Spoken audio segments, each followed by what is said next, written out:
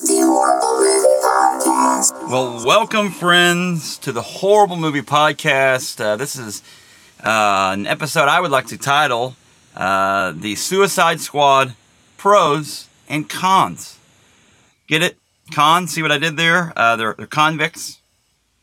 Okay, not funny.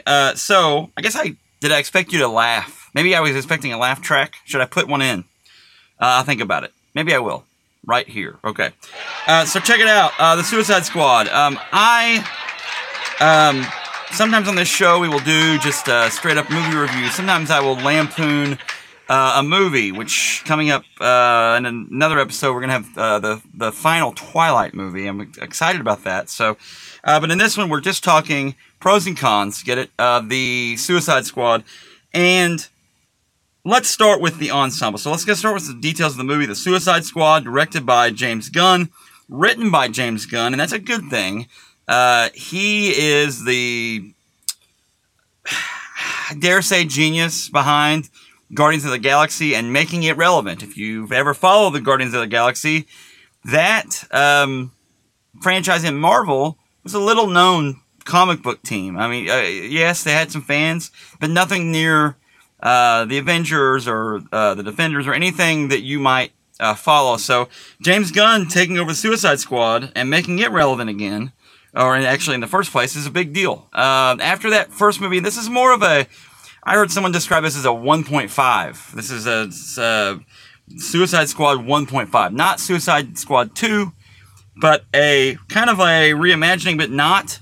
Let's start with, like I said, we said James Gunn wrote it, directed it, produced by Charles Roven and Peter Safran, and it's a Safran Entertainment, a Safran Company production company show, starring Margot Robbie, Idris Elba, John Cena, of course, you can't see me, but we saw you, Joel Kinnaman, Sylvester Stallone, as King Shark, who by far, for me, was the most fun character, and there's a lot of other great things, and we'll talk about that. Viola Davis reprises her role as Amanda Waller, and let me just say, she cranked it up to 11, to the level of evil in this movie, and I thought it was awesome. Jay Courtney, and then Peter Capaldi as the Mad Thinker, who plays villain, I don't even know, like villain 3.0, or villain, I mean, it's like, there's a lot of villains in this, because basically everyone's a villain in this, but he plays a huge part into the actual plot, and it's kind of fun the way DC is starting to use this huge library of characters. They have oodles of characters that we've never even met yet on screen, even in any of the TV shows between Arrow and Flash, or any of the things, and especially the movies, because the movies have just done some weird things. So I made a comment on the last episode about the Snyder Cut and how it was a breath of fresh air.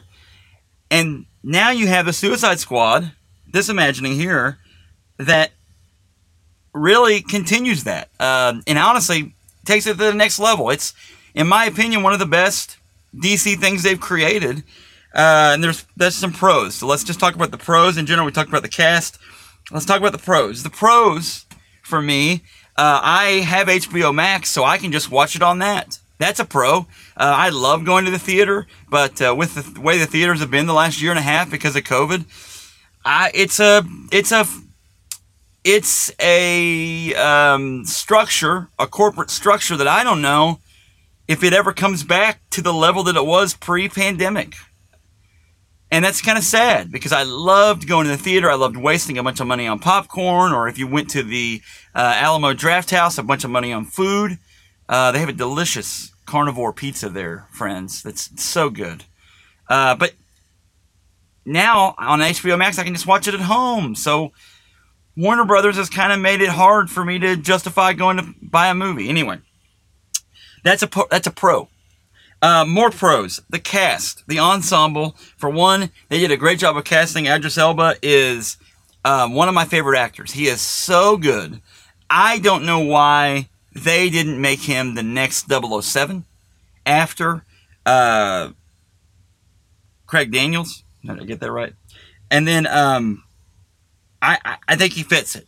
And he's awesome as Heimdall, and he's awesome in this character, Bloodsport, that again, a very obscure character, folks, in the comic books. Like, it's not a major character. But now they've made him major, to the point where my son plays some Fortnite, and they've already got a Bloodsport skin on Fortnite. So, I mean, I'm saying now he's taken that character to the next level. They did a good job with backstory. John Cena always shoots so far past your expectations when he's in a movie. And that wrestling background, and if I'm a pro wrestling fan, and a lot of people, maybe if you listen to the show, you know that, because I've interviewed people from the WWE on this show, and just others, just randomos from wrestling, and I feel like John Cena's wrestling background and the skill set you have to learn to be a icon in pro wrestling, he has now transitioned that into movies, and that's freaking phenomenal. The cast in general, let's talk about, they did a good job with Harley Quinn's character to control that some, and I was so glad to not see the Joker in this movie, especially the Jared Leto version of the Joker, because I just think that's a miss, and for me, that's bad. Didn't need a crossover from a Batman in this one. There was an initial thought that the initial villain was going to be a dark-sided evil version of Superman, but I'm glad they went with Starro in this one.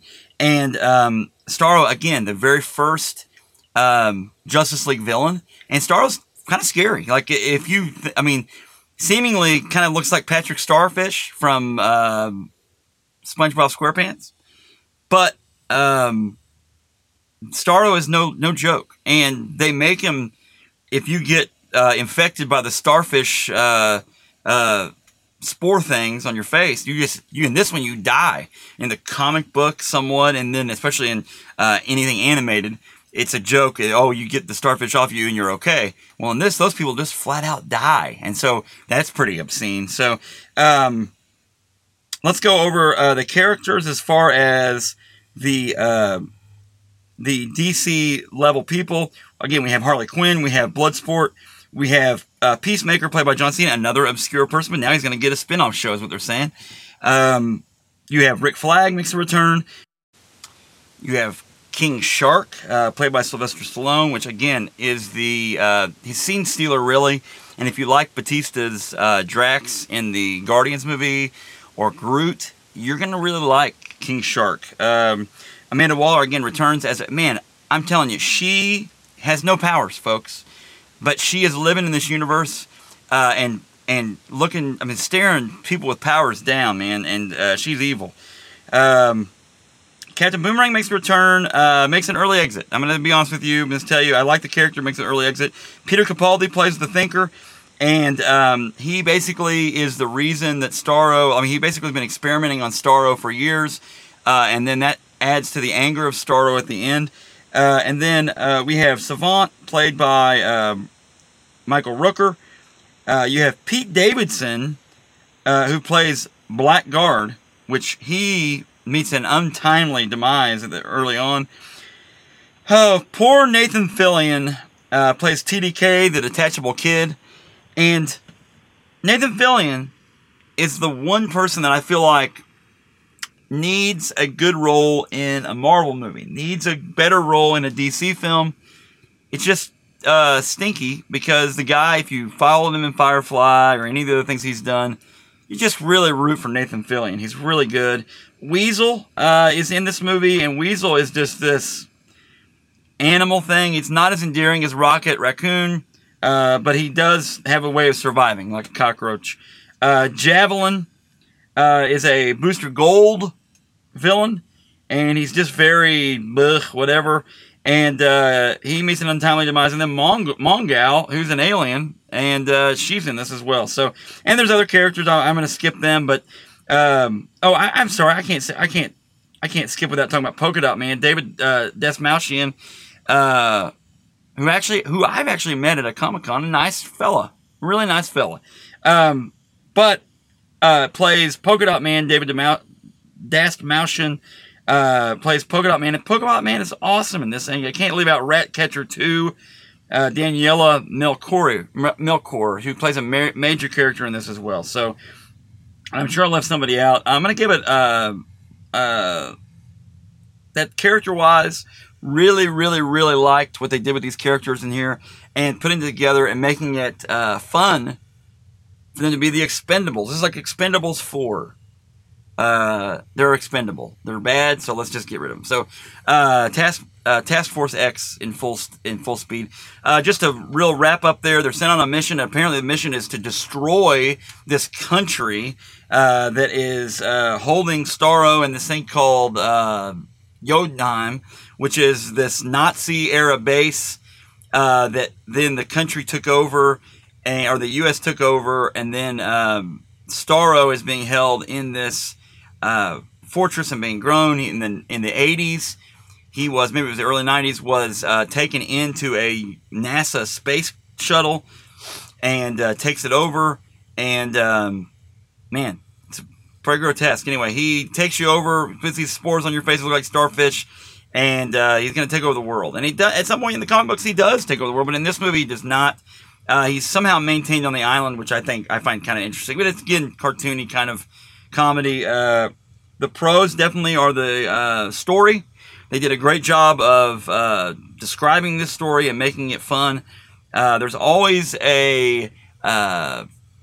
someone who stabs everybody else in the back. Peacemaker plays that role in this one. Spoiler alert. And just in general, folks, it's good stuff. That's my pros.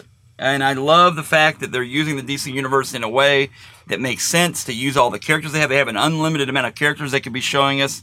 And we don't have to just stick to Batman, Superman, Wonder Woman over and over again until we reboot it 10 years later and do it all over again. We have these other characters we could be looking at.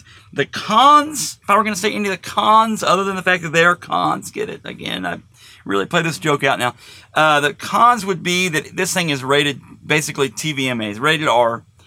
And my son is 10, and I feel like comic books and comic movies have now become so adult because they know that's the audience that really wants these things. But now kids are left in the wake of it, and it's become the Deadpool phenomena, where we've got to make it gritty, we've got to make it dark, we've got to make it bloody. And this one's a very bloody movie. There's a lot of gore. Some critics have said maybe the gore takes away from it. But my son can't watch this movie. The con would be that I can't just set him in front of it and say, go to town. Now, I mean, in a few years, maybe, yeah. But he's not ready for all this stuff. And that's a bummer for me. But it's gritty and gory, and it is, it's an eye catcher, and that's for sure. And like I said, they did a good job of setting it up. Did a good job of storytelling, and that DC has done a bad job of storytelling, and they've left their storytelling to epic scenes, to epic visuals, to CGI, and this just tells a story, and it's very in your face, but it is cool, and it's a fun story, and it was an exciting adventure. Like I said, my only con would be that R rating, but there's not much you can do about it. If you're gonna do this movie this way, I don't know how you make it PG-13 even. I mean, it's so gritty. So anyway, there you go, folks. That's my pros and cons for the Suicide Squad. We'll see you down the road. See you soon. Go watch this movie. Get HBO Max. Just order HBO Max for a month and watch this movie. It's hide your kids on this one, but watch that thing, and it's pretty darn good. I think you'll enjoy it if you like comic books, if you like gritty things. But again, spoiler alert and kid warning, man, it's gritty. It's intense. So thanks for tuning in to the Horror Movie Podcast. Like our show, and please subscribe on the iTunes, on the Apple Podcasts, and anywhere else you get your podcast. It really does help us out. And thanks for listening. I'm going to do some like shout-outs. We had some people like us on our Facebook, so go over to our Facebook, The Horror Movie Podcast. Cedric Morgan liked us this week. So, Cedric, thanks for listening and tuning in, man. I appreciate you. And there's your listener shout-out. So, thanks, guys, and go like us over there on Facebook. Like us everywhere you like things. And check us out. Subscribe to the show. Leave a nice review. 5 stars. Help us out. It really helps out. So, thanks a lot. The Suicide Squad. Check it out on HBO Max or in a theater near you. And remember, just because it's from Hollywood doesn't mean it isn't horrible. But in this case, it wasn't horrible. So, we'll see you soon.